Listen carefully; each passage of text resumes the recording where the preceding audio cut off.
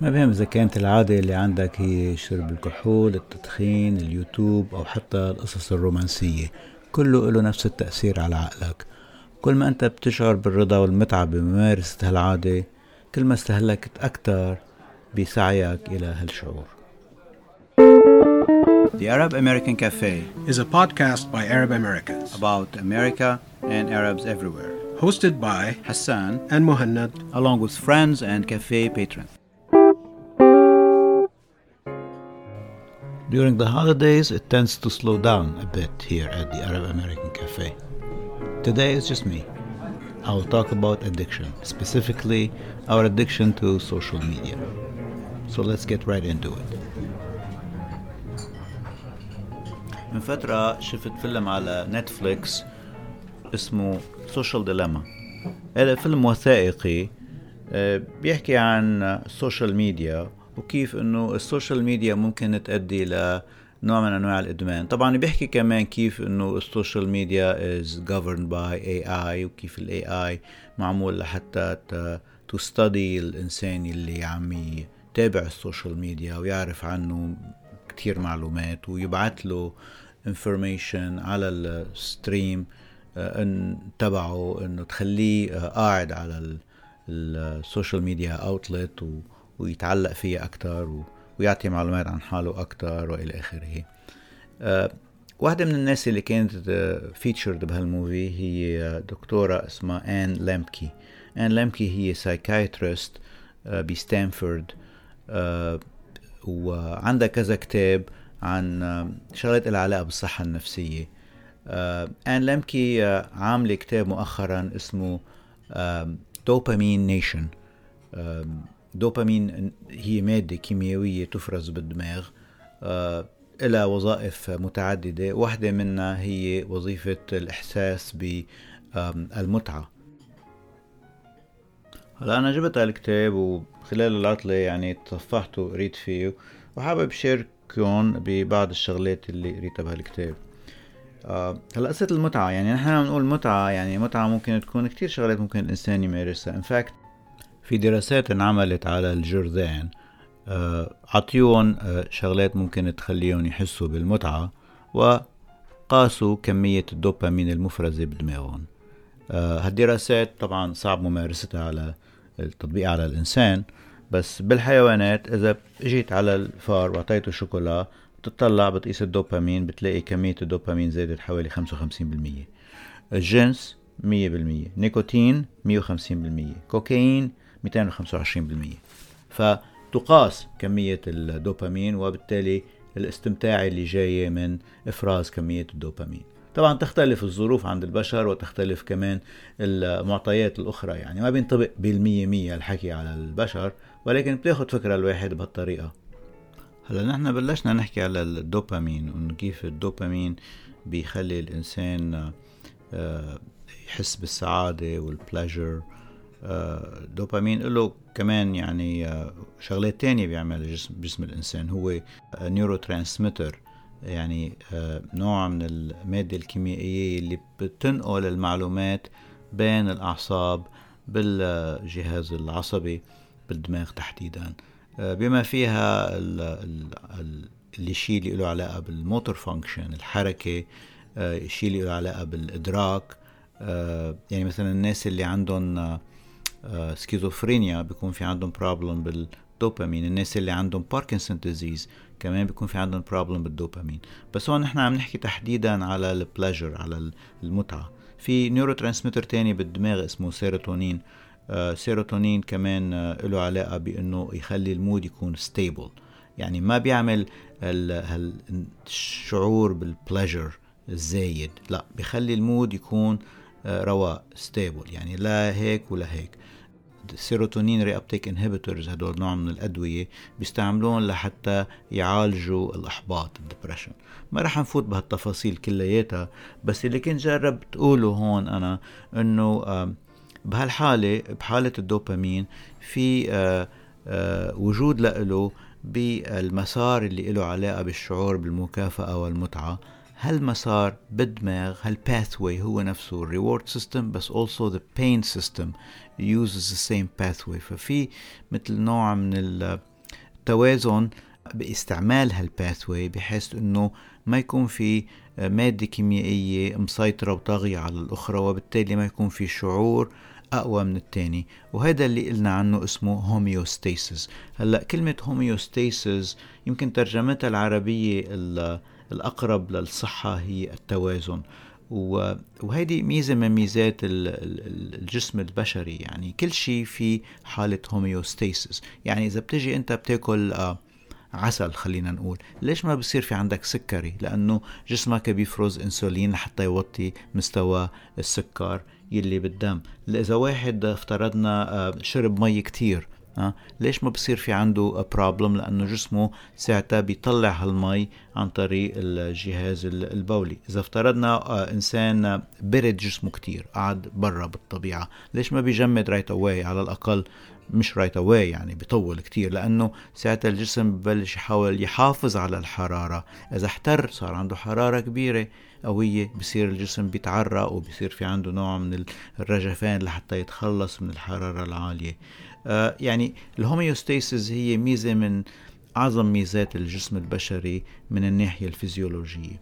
الهوميوستاسيس بقى هون بحالة الدماغ توازي بين الشعور بالمتعة والاستمتاع والرغبة أنك تمارس أمور تخليك تستمتع أكتر وأكتر وأكتر، وبين الشعور اللي مقابل لهالشيء اللي هو الشعور بالذنب والألم والخطأ ولازم وقف وإلى آخره.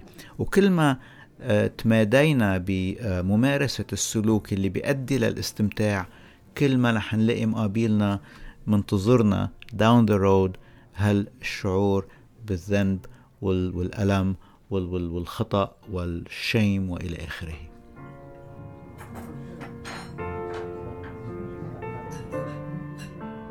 بالكتاب Dopamine Nation آن لمكي بتعطي examples including مثلا الناس اللي بيكون عندهم إدمان على اليوتيوب. الاستمتاع باليوتيوب يؤدي إلى أنك تشوف موفيز أكتر وأكتر، كليبس أكتر وأكتر. بتبلش مثلا عم بتشوف يمكن كوميديان أو مطرب، بتشوف مطرب تاني أو كوميديان تاني، بعدين بعد شوي بتلاقي حالك عم بتشوف سيارات أو شيء ما له علاقة بالطرب ولا كل ما قعدت كل ما بدك أكتر، كل ما بتطلب أكتر، كل ما بتحس بالمتعة أكتر، بس كذلك بتحس بالذنب أو بالخطأ أو بالعار. على الأقل مش immediately، بس لما بتخلص بتقول لحالك أنا صار لي نص ساعة قاعدون، أنا مفروض كان بس أقعد دقيقة أو دقيقتين، وهيك بلاقي حالك إنه مرق الوقت وما حسيت. examples تاني would be مثلا الناس اللي بيعملوا شوبينج على أمازون أو شيء، بتلاقيهم عم يتطلعوا بيشتروا شغلات يمكن ما في لزوم يشتروها أساسا، بس هالعملية بحد ذاتها الشوبينج، وإنه يبقى هي لقطة أو بتجي الشغلة على البيت بيفرح فيها كأنه اجته هدية مع أنه دافع حقها.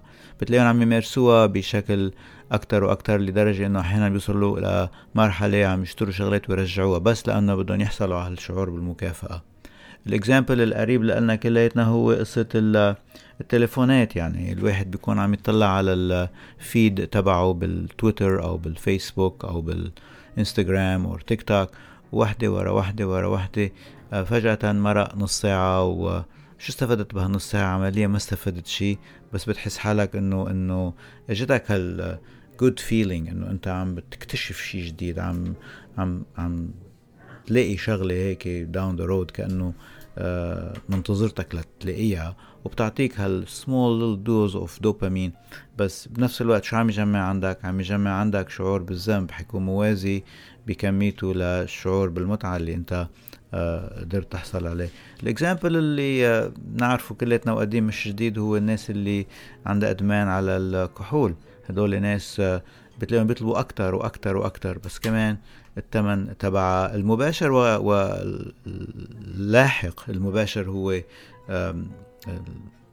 feeling headaches وشو يسموه وجع الراس والهانج اوفر والذنب والى اخره، والثمن الكبير اللي هو بعدين بيجي اضطرابات عائلية بالشغل مع الاصدقاء والى اخره.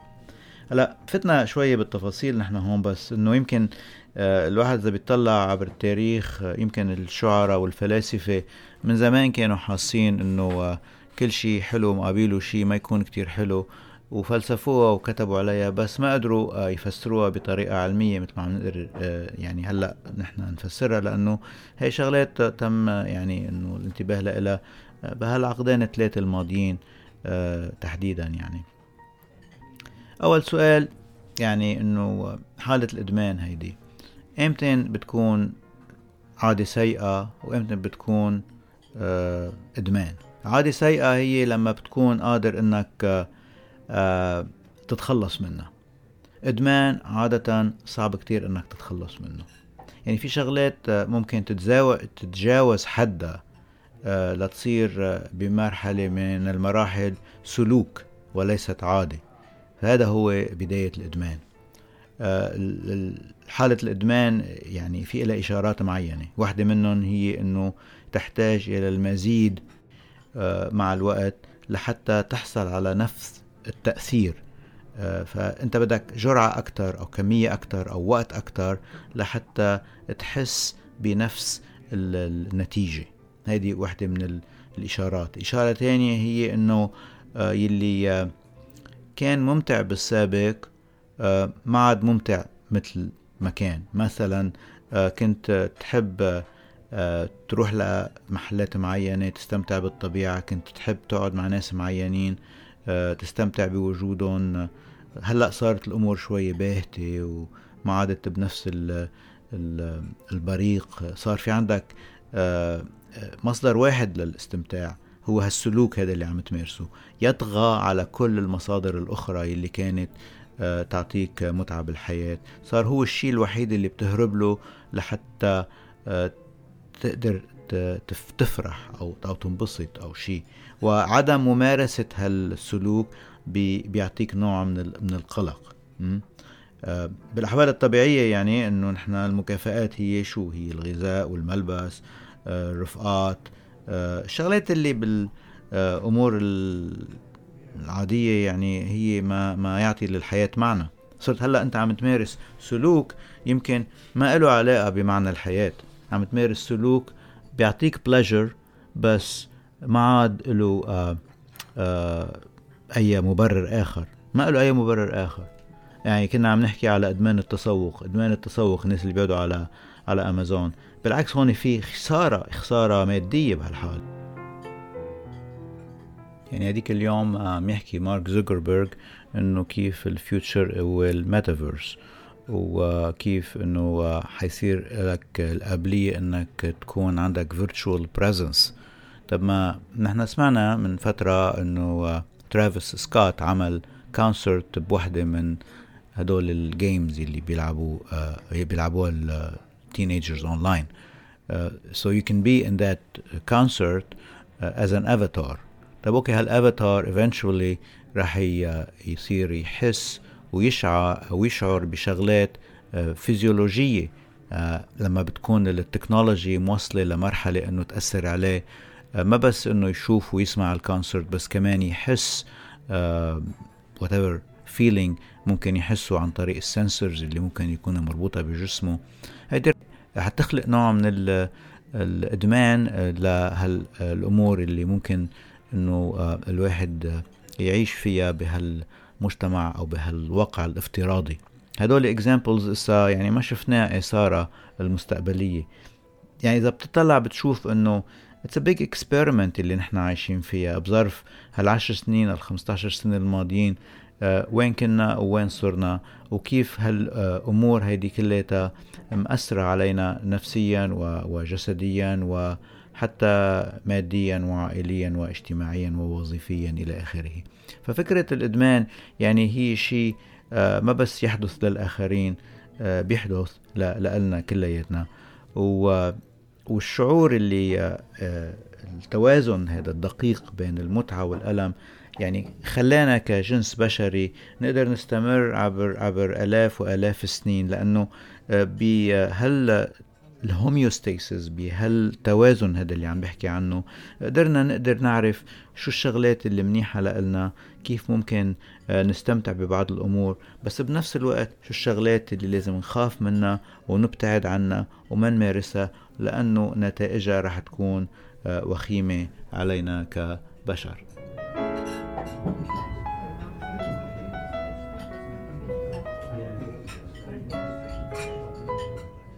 يعني في دراسة شفتها هديك اليوم ومذكورة بالكتاب كذلك، انه عملوا شيء اسمه تقرير السعادة العالمي. صنفوا 156 دولة من خلال مدى سعادة المواطنين اللي فيها، يعني كيف بيشوفوا نفسهم. بالولايات المتحدة بيقولوا لك انه سنة 2018 كانت العالم اقل سعادة مما كانوا عليه قبل ب10 سنين. نفس الشيء مقاييس مماثلة شافت بدول فيها نفس الثروة والسوشيال سبورت including بلجيكا وكندا وسويسرا والدنمارك ونيوزيلاند ويابان. يعني انه بتطلع بتقول شو صار بهال 10 سنين الماضية، انه ليش حالات الاكتئاب زادت في محلات، زادت 50% بهال10 سنين 15 سنة. واللي صار انه عم نستهلك نفسنا بشغلات جديدة، شغلات إلها علاقة بسلوكنا. هلا أنا ما عم أقول إنه بس الأونلاين بيهيفير والأدكشن للسوشيال ميديا هو السبب.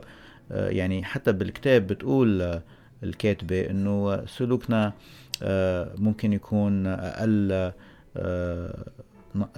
فيزيكلي، يعني أقل نشاط، نحن ما عم نتحرك ونمشي ونروح ونجي مثل الأول، بس بنفس الوقت يعني ما عم ندخن مثل ما كانوا يدخن الناس بالأول، وعم ننتبه على أكلنا أكتر مما كان ننتبه على أكلنا بالفترة اللي سابقتها يعني. وفي تقدم بمجال الطب، بحيث انه المشاكل الصحية المزمنة، الامراض المزمنة صار اهين معالجتها. بس اللي صار كذلك بهالفترة الزمنية انه في تجربة ضخمة، مثل ما كنت عم اقول انه في pervasiveness للسوشيال ميديا. ما حدا ما عنده اكاونت على السوشيال ميديا، ما حدا ما بيقضي فترة او تتراوح مدتها طولها وقتها نوعيتها على الأونلاين مع أصدقائه ورفاقه، أو حتى مع ناس ما بيعرفون، يمكن يكونوا بس رفقاته أونلاين بس ما شايفهم حقيقة. ما حدا ما متعرض للإنفلونس تبع السوشيال ميديا بآرائه، إن كان له علاقة بالسياسة ولا بالأكل ولا بالطب ولا بمواضيع متفرقة. وما لازم ننسى أنه من الجهة الثانية من السكرين، من الجهة الثانية من الشاشة، في artificial intelligence، في ناس أذكياء جدا شغلتهم وعملتهم يخلونا هوكت على السكرين، قاعدين وعم نتفرج وعم نتابع وعم نقلب وعم نستمتع. يعني دوبامين دوز بجرعات صغيرة متلاحقة، وبالنتيجة بالمحصلة النهائية بيطلع الواحد عنده شعور بالذنب، شاء أم أبى. يتراوح هالشعور بنسبته بين شخص وآخر، طبعا للمعطيات المختلفة المتعلقة بالشخص. فأول فكرة حكينا فيها أو نحكى فيها بهالكتاب هي فكرة المتعة والألم، اللي هن مثل جانبين من الميزان لازم يكونوا متوازنين، homeostasis. إذا تضغط على جانب المتعة، عقلك بده يستعيد التوازن عن طريق زيادة جرعة الألم اللي بتجي وراها. الفكرة الثانية اللي حكينا فيها أنه في هالعالم اللي عايشين فيه نحن في وفرة ساحقة من المواد اللي ممكن يستهلكها الإنسان، إن كان أونلاين أو غير أونلاين، يعني بتخليه إنه يقدر يحصل على هالمتعة هيدي بين هلالين. الفكرة الثالثة إنه اللي لازم نحكي فيها، ما حكينا فيها، إنه كيف ممكن الواحد يرجع يضبط هالتوازن. هلأ بالكتاب بتحكي الكاتبة عن كذا فكرة. طبعا ما بتقلك إنه أنا ما عندي الحل المثالي، يعني بس بتحكي عن كذا فكرة. بتحكي عن الإكزامبل اللي هو واحد من المرضى تبعينها، شاب بالعشرينات، عنده قلق واكتئاب وما عم يقدر يكمل دراسته، وعم يرسب بصفوفه بالجامعة، وإنه عم يفكر ينتحر. ومشكلته الكبيرة إنه ألعاب الفيديو مقضيين مستهلكين كل وقته بالنهار وبوقت متأخر من الليل. بتقلك هي إنه بالأحوال العادية أول شي بيعمله الطبيب النفساني عادة إنه بيوصف مضاد للاكتئاب، زلمة عنده شعور بالاكتئاب والقلق وإلى آخره. هي بتقول إنه وصته يعمل شي تاني، وصته إنه يمتنع عن كل الشاشات بما فيها ألعاب الفيديو لمدة شهر. هلا المريض انشلي إنه ما كان مقتنع بالفكرة، بس شرحت له، وهو طالب جامعي يعني إنه متعلم، شرحت له إنه من ناحية علم الأعصاب إنه كيف الإدمان بيصير، وحالة الدوبامين والفائض الدوبامين وإلى آخره. قبل إنه يمتنع عن السكرين لمدة شهر، وبيرجع لعندها بعد شهر وبيقول لها إنه كيف كان شعوره أفضل مما كان عليه بكتير، وما في أقل، ما في اكتئاب، والقلق راح وإلى آخره. وبتقول يعني بتنطلق منها الحديث لتقول إنه الواحد لازم يعطي دماغه فرصة لحتى يرجع يعمل ريست، يعني ترجع يستعيد التوازن. وفائدتها هالشغلة كمان إنه ممكن بهالطريقة الواحد يعرف السبب ليش عنده اكتئاب. يعني هذا الشاب لما أخذ استراحة، خلينا نقول، من الاكسبوجر للسوشيال ميديا، أو بالأحرى in his case الفيديو جيمز، شاف إنه استفاد من الموضوع، عرف السبب يعني. فعمليا هو اللي سوى إنه صام عن الدوبامين، امتنع عن الدوبامين يلي كان flooding his brain pleasure pathway يعني. فهي أول خطوة ممكن الواحد يعملها إنه يصوم عن الدوبامين بهالحالة. بتقلك إنه اللي بيشعروا بالتحسن عادة هن 80% من الناس. هلأ في منهم بيرجعوا وبيقولوا لك إنه ما قدر استمر أنا على هالشي، يعني استمريت لمدة شهر بس ما بقدر استمر لمدة شهرين ولا 3 ولا 4. وهالشي مفهوم ليه؟ لأنه مثل أي عادة بيمارسها الإنسان لازم يكون في شغلات أخرى تحصل بالتوازي مع الامتناع عن العادة. يعني مثلا إذا واحد خلينا نقول عنده عادة التدخين، إذا بده يمتنع عن التدخين بده يمتنع عن أشياء أخرى بيمارسها أو كان يمارسها لما كان يدخن. إذا افترضنا أنه والله بيروح مع أصحابه كلهم بيدخنوا، بده يخفف من ظهراته مع هدول أصحابه. إذا افترضنا كان بيدخن، افترضنا داخل البيت، يمكن لازم يقرر أنه أنا داخل البيت ما رح دخن أبدا، بطلع بدخن برا بالبرد، ولما بلاقي الدنيا كتير برد ببطل يطلع لبرا. يعني بده يغير الانفايرمنت. أكترية العالم according to آن لامكي إنه قادرين يعتدلوا في ممارسة بعض العادات على المدى الطويل، فترة طويلة. الشغلة الأخرى يلي نحكى فيها بالكتاب هي إنه الواحد لازم يوضع حدود معينة، خاصة لما الأمر بيتعلق بالإلكترونيات. يعني مثلا إنه أمشور إنه يمكن أنتوا شايفينها هيدي، إنه بيكونوا الناس ظاهرين مع بعضهم قاعدين بمطعم أو بشي جمعة، والأب على التليفون والأم على التليفون، والولاد حاطين لهم كل واحد قدام منه آيباد أو شي. هيك شغلات لازم يعني إنه يمتنعوا عن ممارسة. لازم يقولوا لحالهم إنه والله مثلا نحن لما بنظهر ما بنستعمل أي ديفايس، أو لما بنقعد على العشاء بالبيت ما يكون في تليفونات على الطاولة، أو لما بنكون هانجينج أوت مع رفقاتنا بشي محل ما بنطلع على التليفونات. ممكن الواحد يقول بالمقابل إنه في ساعات معينة من النهار إنه unlimited you can use your device قد ما بدك، بس بساعات معينة من النهار ممنوع أبدا تستعملها. مثلا بالغرفة النوم مثلا ما لازم يطلع التليفون على غرفة النوم، لازم يضلوا بمحل تاني. أثناء العمل مثلا في وقت معين الواحد ما لازم يستعمل الديفايس تبعيته. في ناس بياخدوا الديفايس تبعهم معهم على الحمام، يعني انه لهالدرجة. فالواحد لازم يقول انه اوكي في شغلات معينة انا مش مستعد اعمل. لازم ممارسة هالسلوك يكون ممنهج، بحيث انه اوكي تو execute انه to experience هالدوبامين، بس بظروف معينة بمحلات معينة، maybe مع ناس معينين او بدون ناس معينين، بس الواحد يكون كتير strict بممارسة هال behavior هيدا.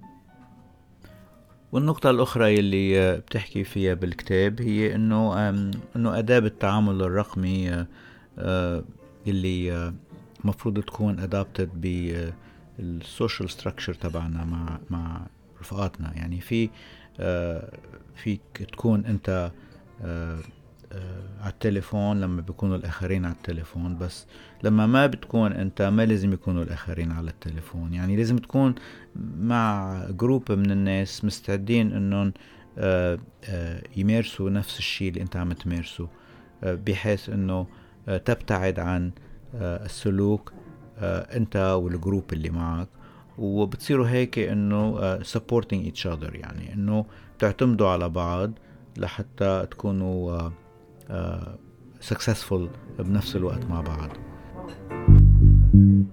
This was the conversation at the cafe this time. Please share it, subscribe to the podcast, Email your ideas and thoughts to podcasts@arabamericancafe.com, or connect with us on Twitter at AA Cafe Podcasts.